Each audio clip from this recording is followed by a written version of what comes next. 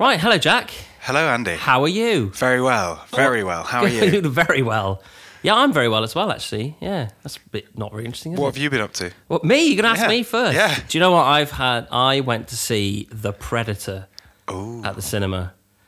Yeah. Good? No, it was awful. But it was fun. It was sort of a fun mess. Right. It was as if some 6-year-olds with a really violent imagination had made a film. In that the story was completely wild and all over the place and incoherent. But there was a lot of entertaining action. An action special? Yeah, but I wouldn't recommend it to anyone unless you're a real die-hard fan of that genre of film. Okay. Yeah, what about you? What have you been doing that's more interesting than me? Quite a lot of things. We tidied the studio. me and Sam, my housemate. Yeah. It was chaos before. But here at Claremont Studios, we're now surrounded by empty space. Yeah, and the cupboards are actually full of things rather than just junk. Yeah. And I also went to see the most insane sound art performance thing at the Arnolfini. Oh yeah, you were telling me about that. Yeah, it was pure bonkers. It was a Japanese artist and 2 other British artists, and they all came together, set up this space, and did some crazy things with like dripping water into bowls with like sound microphones, and then those drips would like fire speakers which had things on them that would jangle, and then would like light up lights that were back in the bowls of water. Inventive. Did you find this person's YouTube channel, or if they were online somewhere? No, I didn't. I didn't do my research. We'll put links in the description. Yeah, that's a great idea. But it's amazing by the sounds of what you told me at length the other day. Yeah. Great. Well, anyway, hello, listener. I hope you're well wherever and whenever you are listening to the show. I'm very pleased to say this week we are joined by Adam Blake, a performer, puppeteer, clown, fool, etc., and Dick Downey, all of those things, and also founder of Pickled Image Theatre. Adam and Dick, welcome to the show. Hello. Oh, look at that, in sync. Perfect. How you doing, guys? You all right? Yeah, good, thank you. Good now. Yeah, good. Yeah. Now that we've started here, the event has begun. I want to know, where do we go to find out more about the Predator film? Yes, Empire magazine. Okay, thanks. Yeah, or your local Megaplex cinema, presumably. Well, hello guys. So Adam and Dick are both performers with Pickled Image, and we're going to talk a lot about Pickled Image and their latest show, Chorophobia, later in the show. But first of all, I'd like to start with a question for Adam. For the benefit of the listener, they may know you now as a performer and puppetry performer and clown and comedy and all those things, but you had a quite unusual route into that current field, and indeed when you were younger you had quite different plans. So what were you doing at university, and how did you end up doing what you're doing now? Well, I actually, when I went to uni, I went to Leeds Uni, and I was studying biochemistry with molecular biology. Right. And I don't do that anymore. No. I dropped out in the second year and sort of flapped about a bit. And then I think I actually joined biology for a bit, and then dropped out of that. And then for many years, I just worked in horrible temping jobs, mainly doing data entry, which I think actually some of the bits in Chorophobia is directly related to some of my experience in that highly skilled profession. Those life experiences. Yeah. But when did the inkling to perform come from then? How did it manifest itself early on? So, well, at school I did theatre studies at A level and biology and chemistry. And then, but I didn't touch on that until I was in Leeds for ages doing the temp stuff. And then I sort of tried to get into theatre-y bits, but I didn't know how to. And then I moved to Bristol because I got bored. I think mainly because I wanted a girlfriend, actually. And presumably all the women in Leeds. All the women in Leeds didn't want that. No, I remember feeling like I just wasn't sort of meeting anybody or nothing. I was just like, what am I doing? So my friend Harry Humberstone, who does a lot of stuff at the Wardrobe as well, he was moving to Bristol and it sounded fun. So I just decided to mix everything up and do that. And then in the second day of living in Bristol, I signed up to do walkabout at the Invisible Circus Carnival shows many years ago now. I think it was the second one of that incarnation that the Invisible Circus had done. And I was a charity mugger. They populated, I don't know, I'm sure some of the listeners can remember, they had the, what's it called, the old fire station, and it was a huge venue, and they populated it with characters, and I was a charity mugger called Chad Lomax. So Chad Lomax lit the sort of fire of, I might enjoy doing this for a living. Yeah. Like, for a long time, it was a way to go to festivals for free, doing fun, silly stuff, but not really being paid. Yeah. And then I got a girlfriend who I'm now married to and everything. So thanks, Bristol. I met her in York. But we were saving up to go travelling, and I spent all that money on clown workshops. Okay. Instead. Okay. Well, we'll get into that in a second, but I feel like Dick has been very patient, and I should probably ask him a question now. Endlessly patient. Yeah. So Dick, you started out, took a real gamble when you were very young, kind of just doing street theatre. Well, basically, I screwed up all of my exams and had no qualifications whatsoever, thinking I was cool at the time. On reflection, it wasn't very cool at all. And I was given an option to join the army by my parents, and my brother, who was in the army, insisted that I didn't do it. Right. And stayed in school just to get some qualifications, which I scraped through. And during that last few years at school, a friend of mine learned to juggle, and I learned to juggle really badly. And then together we hitchhiked to France, 4 of us all together, and we discovered that we could get enough money to buy beer and cigarettes and half a baguette and a quarter of a camembert and mustard if we were lucky, and it just seemed much easier than working.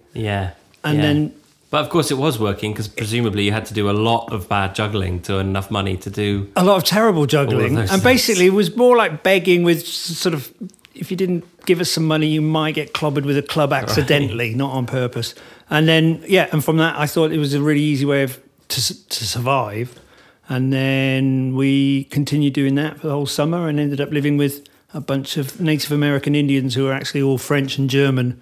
And we moved into teepees, and we just did that for a whole summer and thought, this is what about really enjoyable. Why France? Why was that the place to go? If you remember, we were heading towards a teepee festival, right? Because we'd heard of some hippies in Wales, because I grew up in Wales, who were heading that way. So we thought we'd join them, and we sort of set off hitchhiking. And then by the time we got to France, we met a British bank robber who was heading back to the UK to hand himself in, and he sold us a De Chevaux 2CV Citroen car for 80 quid.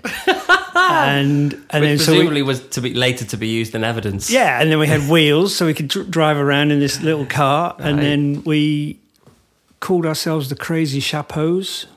And was that a clowning movement? Because obviously you said to yourself your juggling skills weren't up to it. So did you want to be a great juggler, kind of acrobat, circus performer, and fell into clowning? It was all too much hard work. Juggling takes practice, and I'm really lazy. Right. So I discovered it was easier to juggle badly and be silly. Yeah.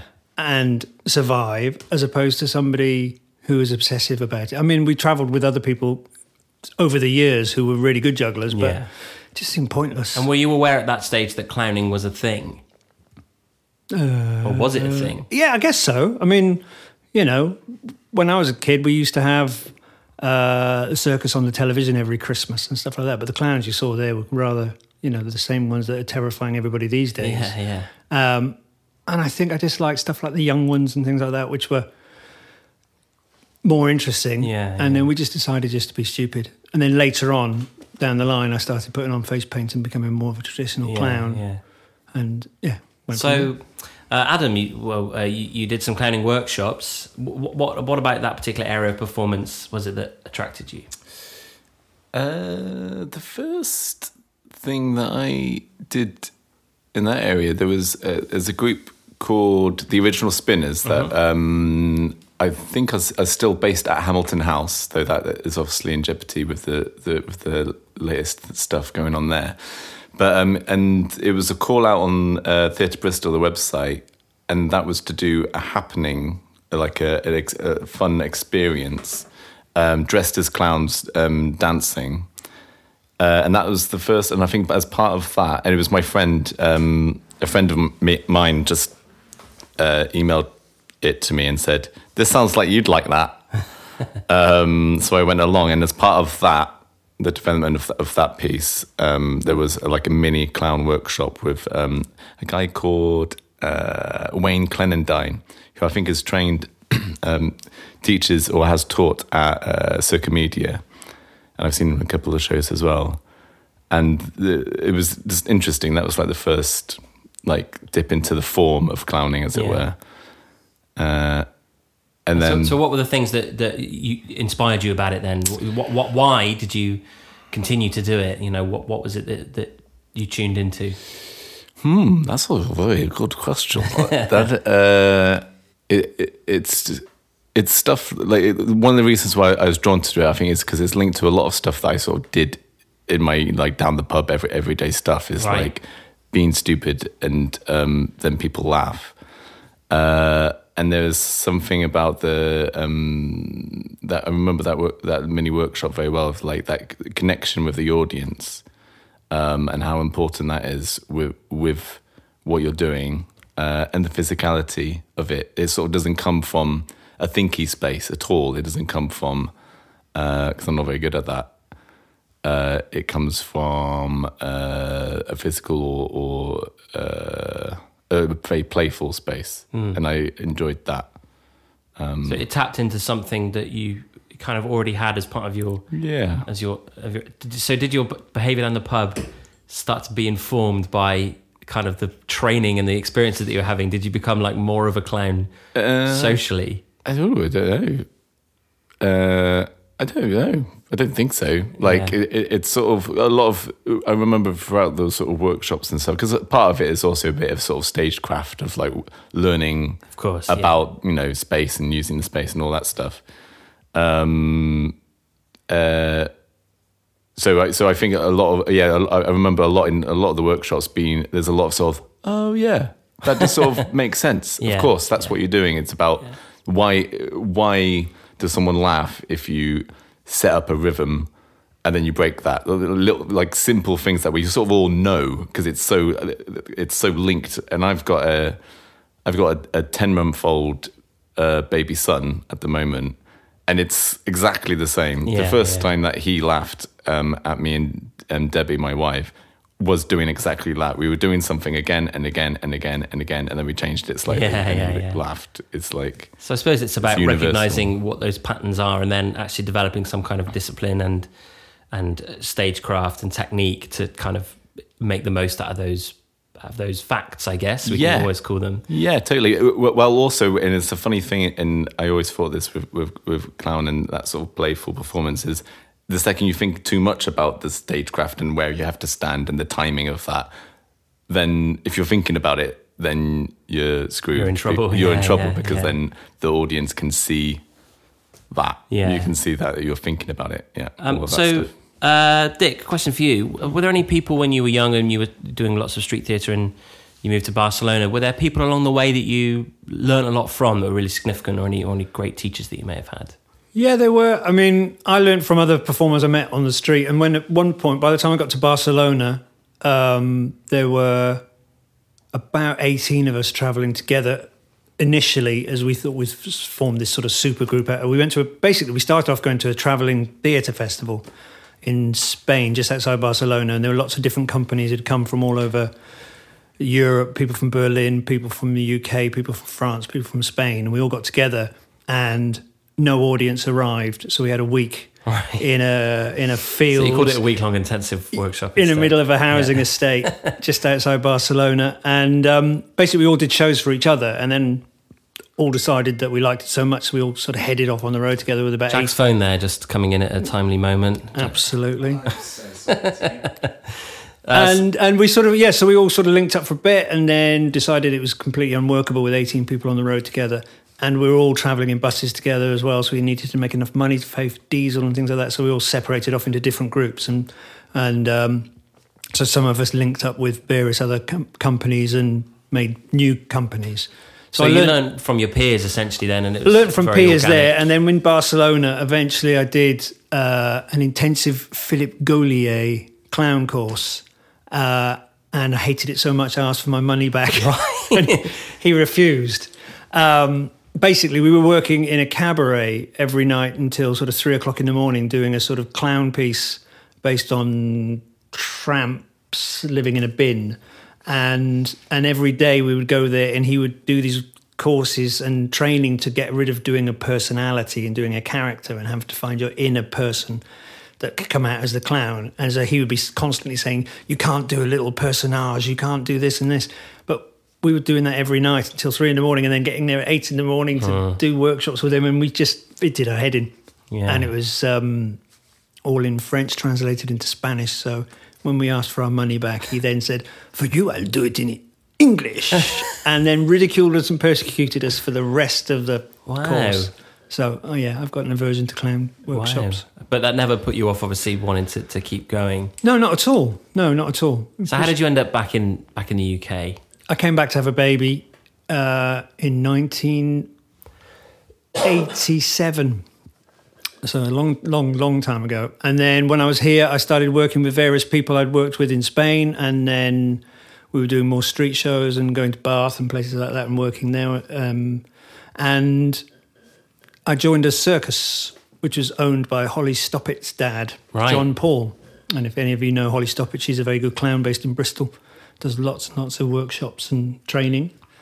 And her brother Jack's got a company called Ramshacklicious, and he's an amazing clown. And his brother Billy, he's a clown who used to work for us in Pickled Image. And so the whole family, there's 7 children, and 6 of them are in the arts. And so I travelled around with this small family circus doing shows with various people from Norfolk State and from other companies. Yeah. And so we carried on doing that. So that's all I've ever done. I've never had to... Yeah. Well, that's great. Proper job. I mean, that's amazing and inspirational, I'm sure, for everyone listening. Adam, I just wanted to ask you about Adventure Bureau because you mentioned your young son there, and we had lots to talk about children there in that little piece with Dick. What is Adventure Bureau? I've seen the trailer, and it seems like it suits your style of performance perfectly. It is Adventure Bureau, right? Yeah. No. I was kind of waiting for a No, it's right. affirmation that I got it correct. No, the Adventure Bureau. Have I written down something completely different? No. The Adventure Bureau. So that was a company set up by Katie Storer and Simon Panrucker, who are great clowns and improvisers. And they do a stage show which is improvised storytelling. And I met them properly through doing a Holly Stoppett fooling workshop, right? Actually, and I ran a storytelling project because I wanted to learn about storytelling.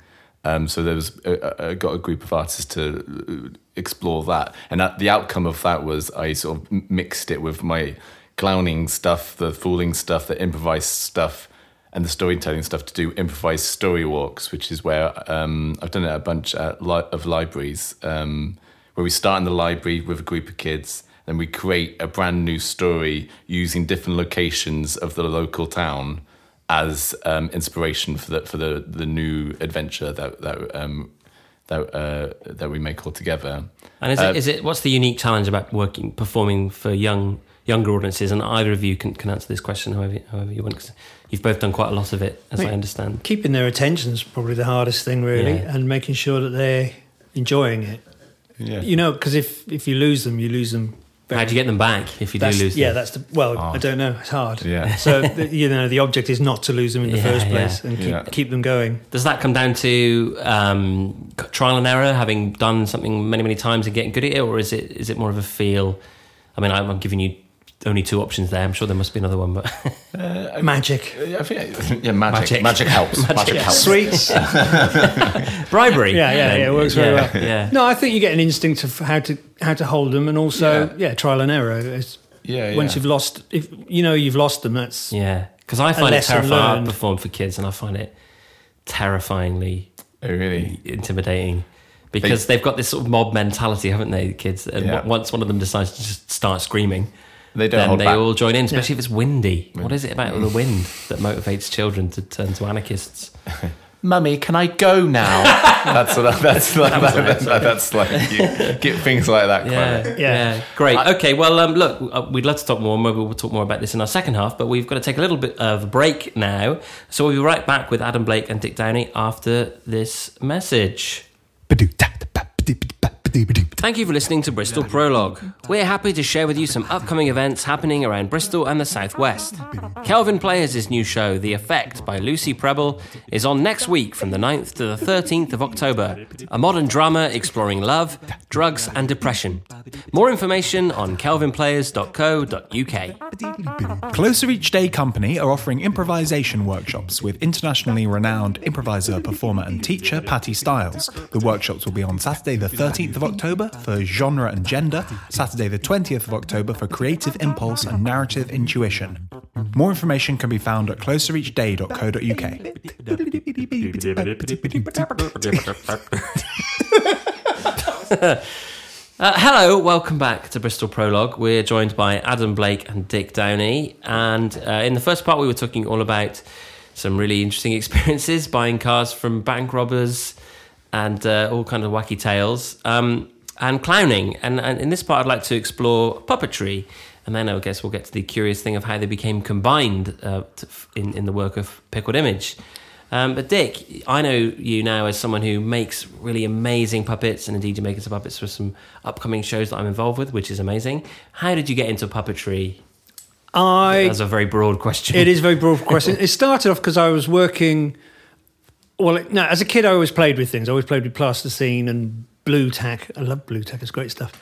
And I'd made little figures and heads and weird stuff all the way through, and I also made lots of Airfix kits and all stuff like that. But my favourite was my Action Man, which I loved to death, and it fell apart a lot because I'd leave it for days in tanks of water and it would rot the elastic. So my dad would have to repair it, so I'd watch him repairing it. So I learnt how to sort of make a rudimentary Action Man style ball and socket puppet from a very early age. And then later on, I was working with a theatre company in Scotland called the Clown Jewels, and they needed a lot of props and puppets made for a show we were involved in. And I knew Green Ginger, who were a puppet company, because they'd been touring in the same family circus that Holly Stoppett's dad was running. So I knew them, so I phoned them and they gave me a crash course down the phone on how to make latex heads and things like that.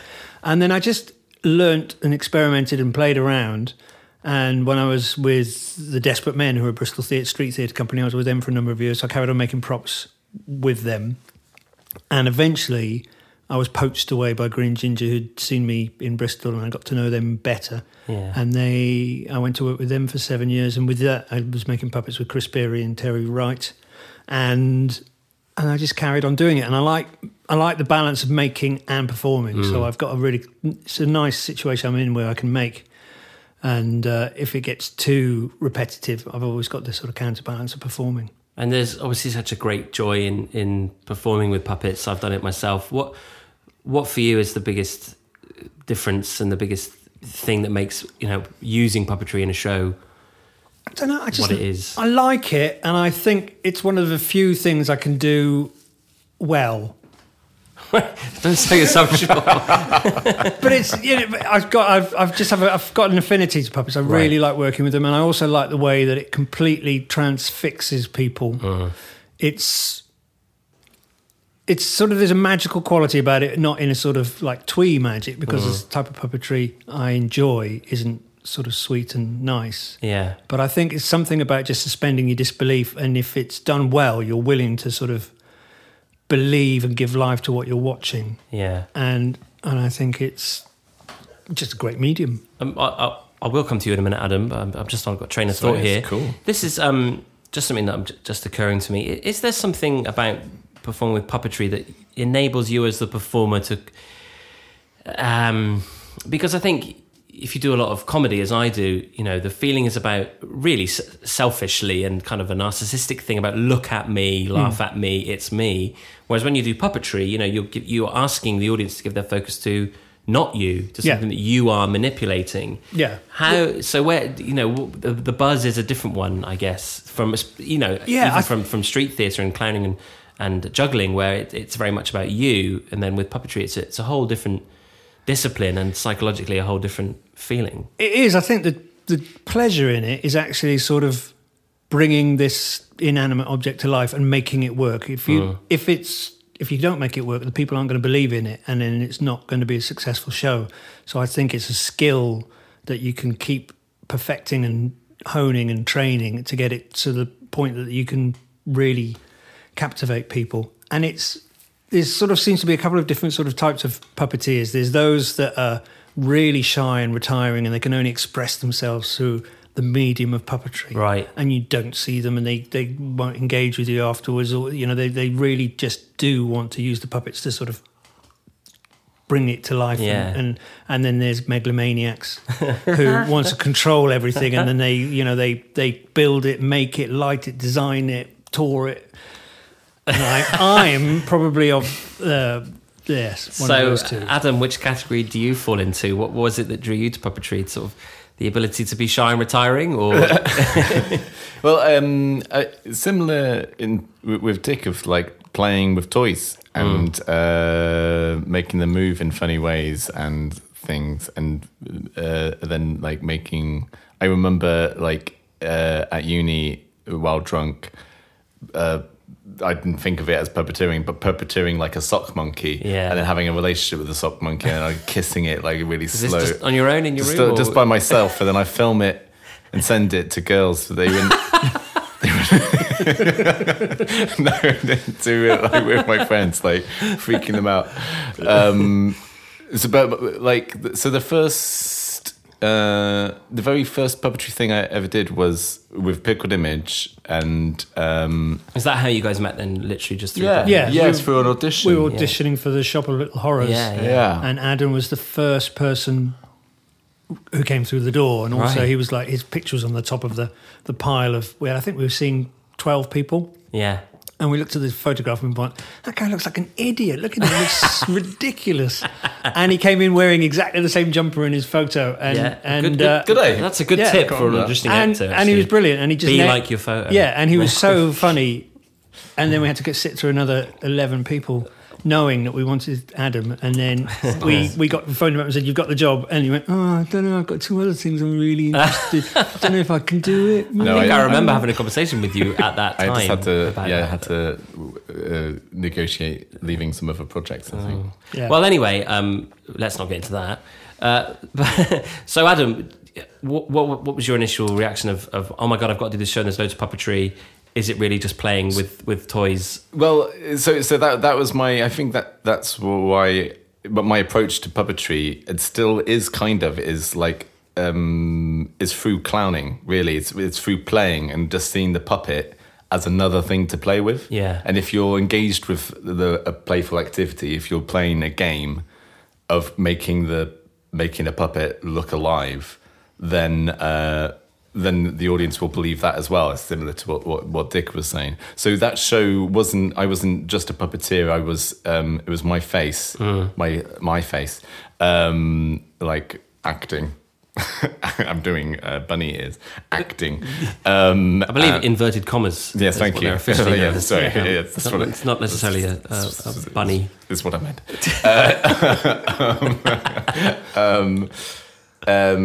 So it was like a mix. So my character. So I could. So it was like doing. Am I allowed to swear? Can I? No. Yeah. Bad puppetry. Right. Okay. But in a fun way. In inverted commas. Shit. Puppetry. Yeah. Crap puppetry. Not as harsh as shit. Crap. Okay. Crap puppetry as the character. Deliberately. But then also being able to slip into it being suddenly. Good, quite good, and that being able to play with those levels, which in the show was a bit creepy, that's my interest in puppetry, is being able to use it. And we've actually developed, because in Coolophobia there's sort of mixing clown and puppetry and those boundaries of playing with making a thing alive, and we've developed a bit over the years, a little bit. We call it cluppetry. Right. Literally mixing clown and puppetry, and how, Registered trademark. Registered trademark. Right. Cluppetry. Well, I mean, that's kind of beautifully sums it up, really, because I think that's what is unique about Pickled Image is it is a hybrid of those two things. Dick, with puppetry, you're obviously a very experienced performer now. What are the biggest challenges involved with puppetry?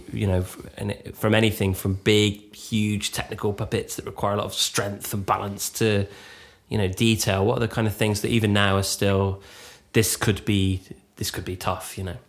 I think for me, my biggest thing is making puppets, because I have to make puppets, and making them for myself I really enjoy, but also Pickled Image, we make puppets for other companies and things like that, and I find the challenge is sort of trying to second guess what other people expect or want or what they require. So it has to be, so when you're making a puppet, you really need to sort of know what you want. And I spend a lot of money on osteopathy, because when I made earlier puppets, I didn't really have a clue what I was doing. So my posture is absolutely screwed from lugging around a really huge wolf for years at festivals, and he had his own show for 4 years.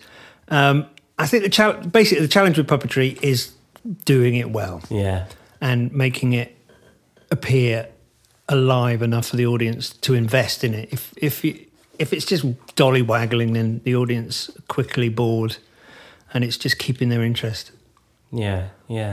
And what about for you, Adam? Because how much restraining of your instincts, your clowning and instincts, do you have to do when you're just puppeteering, perhaps when the clowning element is reeled in a little bit? Well, I think one of the things I think about a lot in terms of when doing puppetry, and if it's as part of a story or what have you, is and I come alive with it more with a live audience, because you have to show the audience the puppet, what it can do, and show the audience what that puppet's character is doing in the context of the story, and that helps a lot. Which is sort of a similar thing.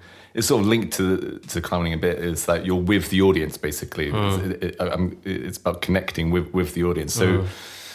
So if you've got a puppet here, if you're doing it just to yourself or whatever, or not caring about it, then I know that the audience won't, and the audience. So it's a nice thing to sort of show the audience. Would there be a style of puppetry that you'd be interested in where you, as the puppeteer, are not really visible, are not a performer? You are purely operating this puppet. Me personally, I'm not personally hugely drawn to that. I have always thought whenever I think about all the different types of theatre that I'm interested in and different types of theatre that I'd like to make, I've always thought that I would love to do that as a thing, to try it and see what it's like to really invest in that. But I do enjoy the mix. I like the mix, and when I did another Pickled Image show. I was rehearsed in. Fireside Tales with Grandad. Which we did at the Wardrobe early this year, and I was the Shadows from the Woods, but I was wearing a veil, and completely covered up. But even then, we ended up sort of adding a little bit where I was able to be a bit more, have a bit more of a character. So it felt. And part of that was because we had such a tight rehearsal schedule that if I screwed something up, Grandad could say, "Oi, Shadow of the Woods, you're doing it wrong," and then I'd come on still covered up, but fumble about. It is. I have done shows completely blacked out and you're lit out, so that just the tabletop is lit and the puppets are lit and the performer's completely invisible, and it's just a different style. It's all about, the whole thing with puppetry is about focus. So if you got. It's your focus on the puppet and it's the audience's focus on the puppet. So if the audience are focused on the puppeteer, something's definitely wrong. So it's just about focus and breath and keeping this puppet alive. And whether you're visible or not, you've still got the same principles and disciplines that who's taking the focus. And you can take the focus even if you're completely veiled up and unlit. If you're not doing it right, then automatically the eye is drawn to what's not working. Yeah, of course. So you mentioned earlier, I think, about a sort of darkness or a dark side to the puppetry and clowning that you're drawn to, which I think leads nicely into Pickled Image itself. I remember seeing Shop of Little Horrors and thinking that had a real kind of grotesque, sort of nasty side to it. So where does that come from? What inspires those ideas? I for just shows? think there's enough nice stuff out there. Yeah. And everybody, we've all got a dark side, whether we suppress it or embrace it, it doesn't really matter. But, everybody's drawn to something that's more a bit of twisted interest, isn't it? I mean, really. And when you make puppets on commission, are you doing that for them as well? Do you fulfill other briefs? I try to do what they want, but, But they've come to you for a reason. They've come to me for a reason, yes. Yeah. But I think, I was really drawn to stop motion animation and things like that when I was a teenager, and all of the sort of Eastern European stuff was always slightly somber and lit really darkly and things like that. And I don't know, just like the macabre. Yeah. Same box for you, Adam? I think it's just puppetry is just another medium that you can explore, like the dark side of self, but also black comedy and things like that, like whatever it is. And what's fun about it is puppets can do stuff that you can't in other ways. You can rip your face off as a puppet. You can saw your legs off, but then become a ghost and whatever. There's lots of other grotesque stuff that you can do. Is there an inherent kind of black comedy dark side to clowning in general? No. Is there something intrinsic about it? No, I don't think so. That's the simple answer, isn't it? No. Clowning is more about playing, but that you can play with everything and anything. Yeah. Sometimes you can sometimes some of the things that you might talk about when you're doing clowning is like a child would do it because they're really good at playing. But a clown teacher once said to me, I think it was Jerry Flanagan, said that kids aren't actually very good at playing. And obviously they are very good, but in terms of a theatrical context, there's loads of different layers that you can play with something. So you can play the game, but then you can also playing the game and wobbling it about. Yeah. And that can apply to dark stuff as well as the lighter stuff. Yeah. I think part of the problem at the moment is with clowning is this getting this reputation as being creepy and weird and sinister clowns is just because of that's Stephen King. That's Stephen King, isn't it? It's about time we talked about him. It's about time. The number of people we meet who go, "Oh no, I really hate clowns." My sister. And it's like and I know it's probably existed forever. People in makeup. Some people have an aversion to them and find it creepy and weird. But now it's just got to the point where everybody automatically thinks clowns are creepy. Well, it's a semantics thing as well, isn't it? Because if I was to think clown, obviously there's the circus kind of style clown with the makeup, etc., but also someone like Norman Wisdom, it was an amazing clown actor. His style was about being a fool, basically. Yeah. Alan Partridge. Exactly. Bottom and you mentioned the other thing that Rick Mail. Young Ones. Young Ones. It's all. I think the same. But I think it's just it's quite not amusing, but there's all of the kids party clowns out there who are putting petitions and suffering really badly because they're not getting enough work. That's a great employment crisis there.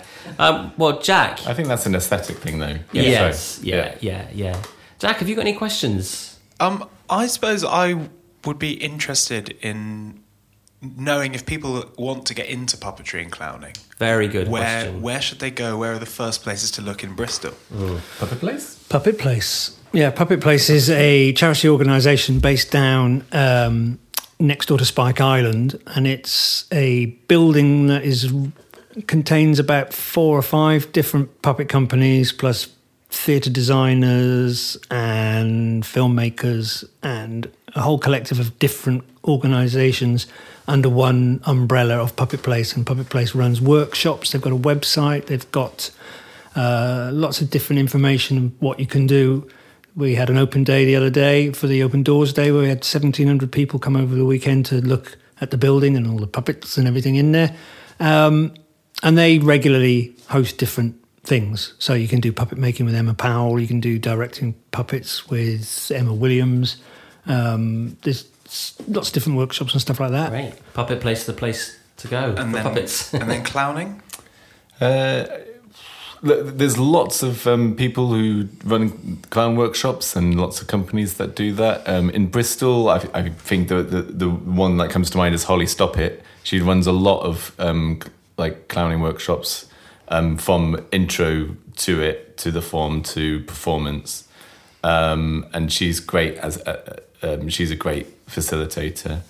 There are lots of clown workshops going on constantly, but not necessarily in Bristol. You have to search them out, like Spy Monkey, who are a really amazing company based in London and Brighton. Our iTour does amazing workshops, like week long or 2 weeks, and he does them all over the world now because they're so popular. They're just about to do a huge. I really wanted to do it, but we're doing Colophobia at the Wardrobe in the middle of the week. They're doing a 3-week intensive one, which covers like the form, but also like dipping into producing a show and stuff like that. So and they do music as well. They do music and clowning workshops. Cool. We will endeavour to include all links to everything you've mentioned. But you can also email us or get in touch with Adam or Dick via the social media things. Okay, listener, now it's time for the moment you've really been waiting for. It's the quick fire question round. We haven't composed a jingle yet. Do you guys want to have a quick jingle composition? Yes. Jack can do us a little bit of a bass line. What's it called again? The quick fire question round. The quick fire question round. What's the question? Don't know yet. Quick fire question round. It's going to happen very fast. That's great. We'll use that. Okay, so Where are you? Hey, I joined in once. Dick with the harmony. So Dick, Yes. the rules are you've got to choose one. Okay. There's no either or none. Okay. Dick's having the first question. Dick's doing it. I You're faced coming out because I was thinking about immediately what just next. happened. So Dick, fire eating or juggling? Fire eating. Adam, cats or dogs? Cats. Dick, the theatre or the cinema? Dogs. Did I say Dick or Yeah. Dick? I wanted that question. Theatre or the cinema? Cinema. Adam, the pub or the restaurant? Does the pub serve food? The pub or the restaurant? Food, pub. Dick, okay then, rabbits or guinea pigs? Guinea pigs. Adam, long walk with a cosy pub at the end of it? Yes. Or rounders in the park with loads of friends? The long walk with pub at the end. Definitely. Okay. Dick, long train journey or long car journey? Long car journey. Really? Yeah, me driving. He loves driving. Oh, I see. We want Nobody's allowed to drive. Yeah. We want, Adam, digital e-reader or paper or actual book made of paper? Paperboard book. Even though it takes up so much space. I like smelling books. CD or vinyl, Dick? CD. CD. Oh no, actually vinyl. I've just got a record player, so vinyl now. Vinyl. And last but not least, Adam, microwavable meal, ready nice and quick, no washing up, or 4-hour slog in the kitchen, but with an amazing result at the end of it. 4-hour slog. Okay, yeah, decisive. Any quick fire questions, Jack? No. Just sitting there grinning at my ability to conjure up pointless questions. Oh, that's good. You didn't. There's nothing written down, listeners. It all came out of his head. It was all and his eye mouth. contact constantly. Yeah. Very intimidating presence, aren't I, from the other side of the room? Okay, well, we'll be back in part 3 where we're going to talk about chorophobia and what might be coming up for our 2 wonderful guests. So we'll be back after this short break. Thanks for tuning in to this latest episode of Bristol Prologue. You can find all of our previous episodes and information about upcoming shows via our website, bristolprologue.com. Welcome back, listener. I hope you enjoyed that little break. Now, we are going to get on to talk about chorophobia, the upcoming show from Pickled Image. But I understand there's a hilarious anecdote involving a car journey to Norway, and I think I'd just like to hear it. Yes, it was when we were doing Shop of Little Horrors, and we were the set for that is so big we had to drive it to Norway. Dick had to drive it to Norway From Bristol. And on the day that we were leaving, I was at a wedding which I had to leave, so I was really, really drunk. And then Dick picked me up. And then when he came to leave the house, the van wouldn't start, and we had to get the AA out, and they said that the starter motor was knackered. Right. So we bump started it down the hill, and then we drove flat out to Harwich to try and get there in time to catch the ferry to Holland. We were losing power because something was going weird with the engine as well, and we just got there just in time. Yeah. And then we had to bump start it in the morning off the ferry. With the big ferry. There was never an option of a different vehicle. No, because it had all the set in, and we had to get there on time, otherwise the show wouldn't happen. And then we took the petrol cap off, and then drove it through Holland, Germany, and Denmark, filling up without turning the engine off. 10 hours straight driving. Yeah. Had you sobered up by I was Denmark? sober up. Yeah. Just about. And then in Denmark, we decided we'd park it on a hill so we could bump start in the morning. I don't know whether you've ever been to Denmark, but there's no hills. Right. There is absolutely no hills. Dead flat. So then we had to get it towed in the morning, and then we had to get it pushed onto the ferry, and then we had to get it pushed off the ferry in Norway, and then we had to drive up through Norway, and then somebody, my friend Seb from America, who was visiting in Bristol, bought us a starter motor, which he then posted to Norway, and then it didn't arrive until the last minute because customs refused to release it. And then, where was that? Oh, it was all hilarious. worked out fine. It was very funny. And the show was a great success. The show was a massive success. The tumultuous journey was worth we were the reward. huge in Norway. And I don't think Dick was on edge for the whole time. Yeah, I was wired. Because he didn't fancy doing that journey on the way back, I guess, trying to find a hill in Denmark. Anyway, exactly. A hill in Denmark, that could be a chapter in the autobiography. It could. I assume is A coming at some hill point. in Denmark. And sadly, the transit van is trashed now. It's dead. It's That dead. makes me feel very It's dead. sad. But the Chorophobia set is safely in Bristol. Chorophobia Yeah. set is in 5 large flight cases Right. at Puppet Place, ready to be driven over to The Wardrobe Theatre, where you open next week. next Tuesday. Tuesday, Next Tuesday. The 9th of October till the 13th of Great. October. So however many chances that is to see the show. So tell us all about Chorophobia. What can we expect when we see it next week? I'm definitely going to be coming along, and Jack's probably going to sit on my lap in the audience. That'd be nice. As long as you're not blocking the view of the people behind you, Jack. I mean, really. I mean, he won't be sitting on my lap, obviously. Oh. Yeah. Oh, so Tip, you lie. audience tip. Yes, I lie. You willingly. What a liar. Freely. So tell us about Chorophobia then. What's it all about? It's about 2 clowns trapped in a cardboard world, and it consists of 2 clowns and a set completely comprised of cardboard. Yeah. And, that's about it, isn't it? That's it. Yeah. Thanks a lot. Thanks for having us. But you've done the show, as you said, quite a few times over several years. Yeah, we've been doing it where's for at 4 now years in its now. life? Is it highly evolved? Is it completely different from how it used to be? Yeah, it's different because it was however long it was when we first made it, and then as we played with it, we sort of improvised bits. If it comes up, it got too long, so every now and then we cut a scene, and then it gets longer again. So we've done that quite a few times, and sort of, I think that's one of the reasons why we like doing the show so much, is because we're constantly approaching it We've got rid of the differently. excess faff and the bits we never really were comfortable with in the first place. Didn't really like them. And then we've now got it to a point where we really love the show. Yeah. And I think it's just like a well-oiled machine now. What are the sort of Yeah. central Yeah. themes of it then? What's the take-home? Oh, so Experience. so we were talking before about how like the aesthetic of the clown is like what is repulsive to people, and it's funny because whenever I talk about clowning, I always say actually a lot of clowning in theatre you don't wear the mask, the nose and the makeup and stuff. So this kind of plays with the idea of that thing that people are scared of clowns a little bit. Coulrophobia means clown phobia. Right. Okay, Yeah, okay, exactly. yeah. Clues in the title then. It is. Clues in the title, if you know what that means.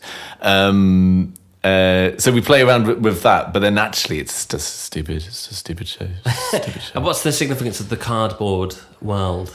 I originally thought that we would be able to just travel with a suitcase full of costumes and one puppet, and we would arrive at a theatre anywhere in the world, and we would have asked them for a load of cardboard boxes first.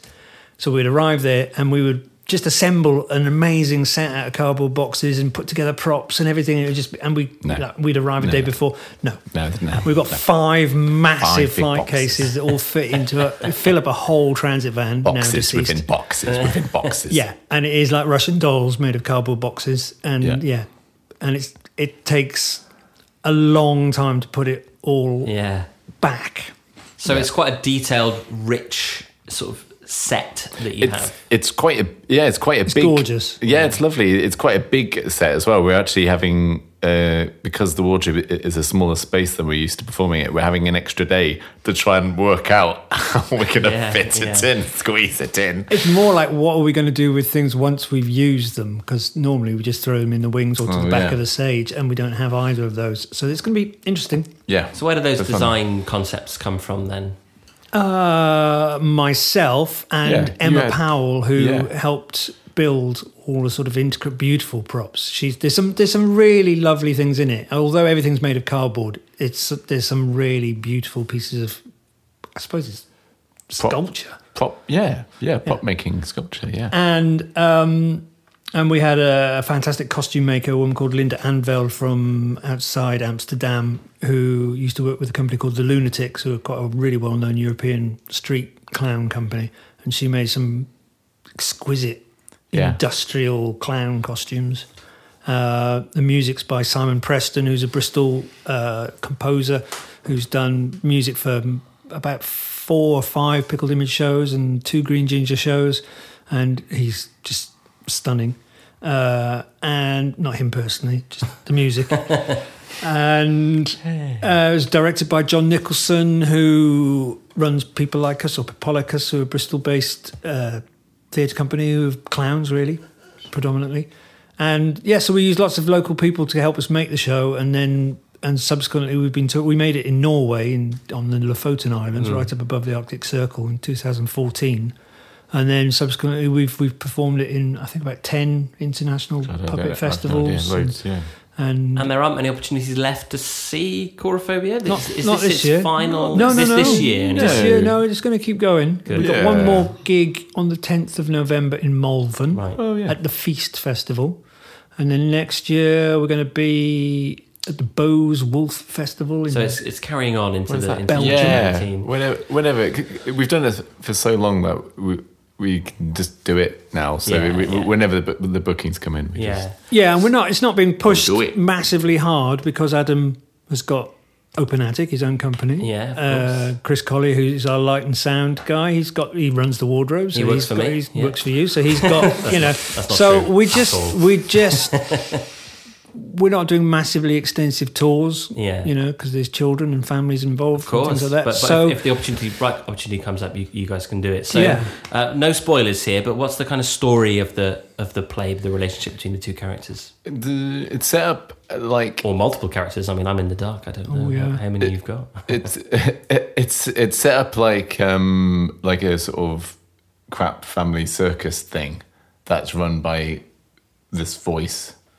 And the sort of idea, I guess, hopefully this is okay to say, is that it's like we're trapped in the show, and all we want to do is leave, but we can't. Right. And that's kind of the vague concept, I guess. Yeah.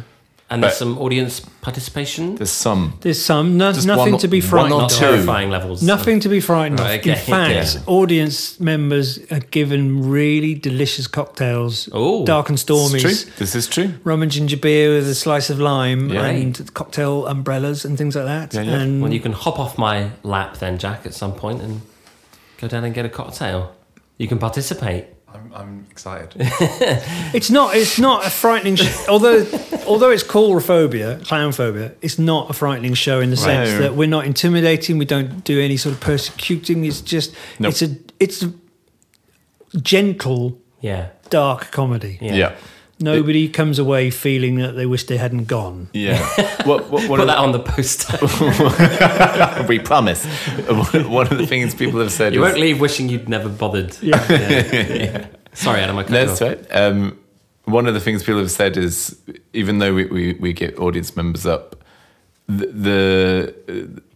we never take the joke is never on them. It's always on us. Yeah, it's always on us. Yeah. And we've had a lot of people saying, "No, I wish you'd picked me." Which is a rare thing. Well, it sounds like a real delightful, fun hour or so.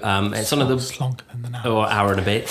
It's on at the Wardrobe next week. So from Tuesday to Saturday. Tuesday the 9th till Saturday the 13th with a of October. matinee on the Saturday. And where do we get our tickets from? You can get it from tickets at the tobaccofactorytheatres.com. Excellent. You can buy them from the Wardrobe box office. Brilliant. Which is, the Wardrobe is in Old Market. Yeah. The Old Market Assemblies. Link available in the description. And I don't know where else you can get it. And then you're Touts. Offers. in Malvern. Offers for twice the price.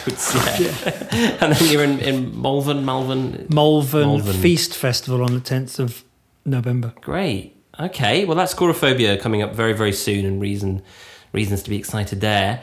What is coming up after that for you guys? What's in the pipeline? Well, Pickled Image has Yana and the Yeti, which is a family show, which is performed by Vicky Andrews, who's the other company director. And that's touring. It's in Norway at the moment, and then it's doing quite a big national tour around the UK. Great. All through the autumn, so look for that on our website. And then we've just got some Arts Council funding to build a new Grandad show, which is Woodland Tales with Grandad, which is going to be nice. I'm making puppets for that right at the moment. And then next year, it's all a bit unknown because I'm sort of heading off to be sort of more freelance and do probably shelf stacking at Asda. So we'll get you back into my first ever real job. That's what I'm going to do. Data entry. Adam can give you some real it's tips. really. Yeah. And what about you, Adam? What have you got coming up with Open Attic and elsewhere? Yeah. So the next thing after Colourphobia, I'll be in the Christmas show at the Wardrobe, the adult one, Oedipus in Boots with yourself. Yeah. And we've also got Grandad's Christmas Tales at the Wardrobe. So at the same time. Yeah, that's at the same time. I'll be doing that on a few days as well. Some of the days. That's the family show at the Wardrobe. That's the family show Hey, at the Wardrobe. that's great news, isn't it? It's a link up. Keeping Look it at in the that. family. Oh. Seamless. So you're doing Oedipus, Adam, and then what's Open Attic? You're the company which you co-founded. Yeah. What's Open Attic. coming up with them? Yeah. So in the new year, I can't remember the exact dates, but we'll start R&D, and then and we did an R&D already this year. We're making a new family show called Stella and the Starshiners, which is a tongue twister. Which is a tongue twister for me. Which is really, really lovely show, and from what we've done already, and a lovely story. I ran a storytelling project last year, which I mentioned before, and one of the writers on that, a writer called Alana Winterstein, wrote this lovely. I know Alana. Yeah. Wrote a lovely story about the tallest ladder in the world, on the top of the tallest mountain, where it's the villagers' job to climb the tallest ladder and shine the stars. And Stella is afraid of heights. Okay. And that's the sort of premise of it. It sounds really magical. She goes hold the bottom of the ladder. At the moment, she just sort of makes orange squash and gives it out to the other people. Well, that's useful. Yeah. Well, that sounds really great. Sounds really beautiful, and in line with the work that you've done before with Open Attic. So Yeah.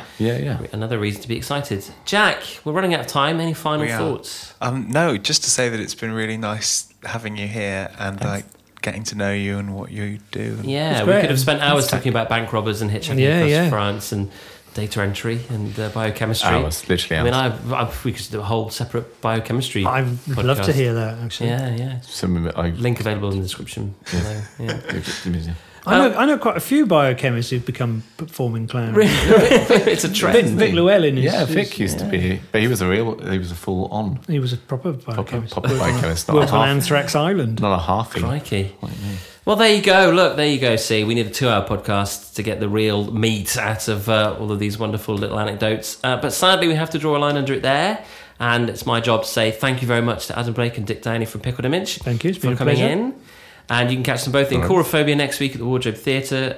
But other than that, thank you very much for joining us, listener. And we'll see you, or indeed speak to you out loud, in the next one. Bye for now. Bristol Prologue is produced and hosted by Jack Drury and Andrew Kingston.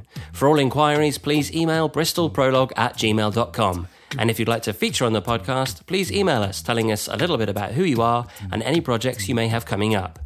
And don't forget to follow us on Twitter @Bristol Prologue.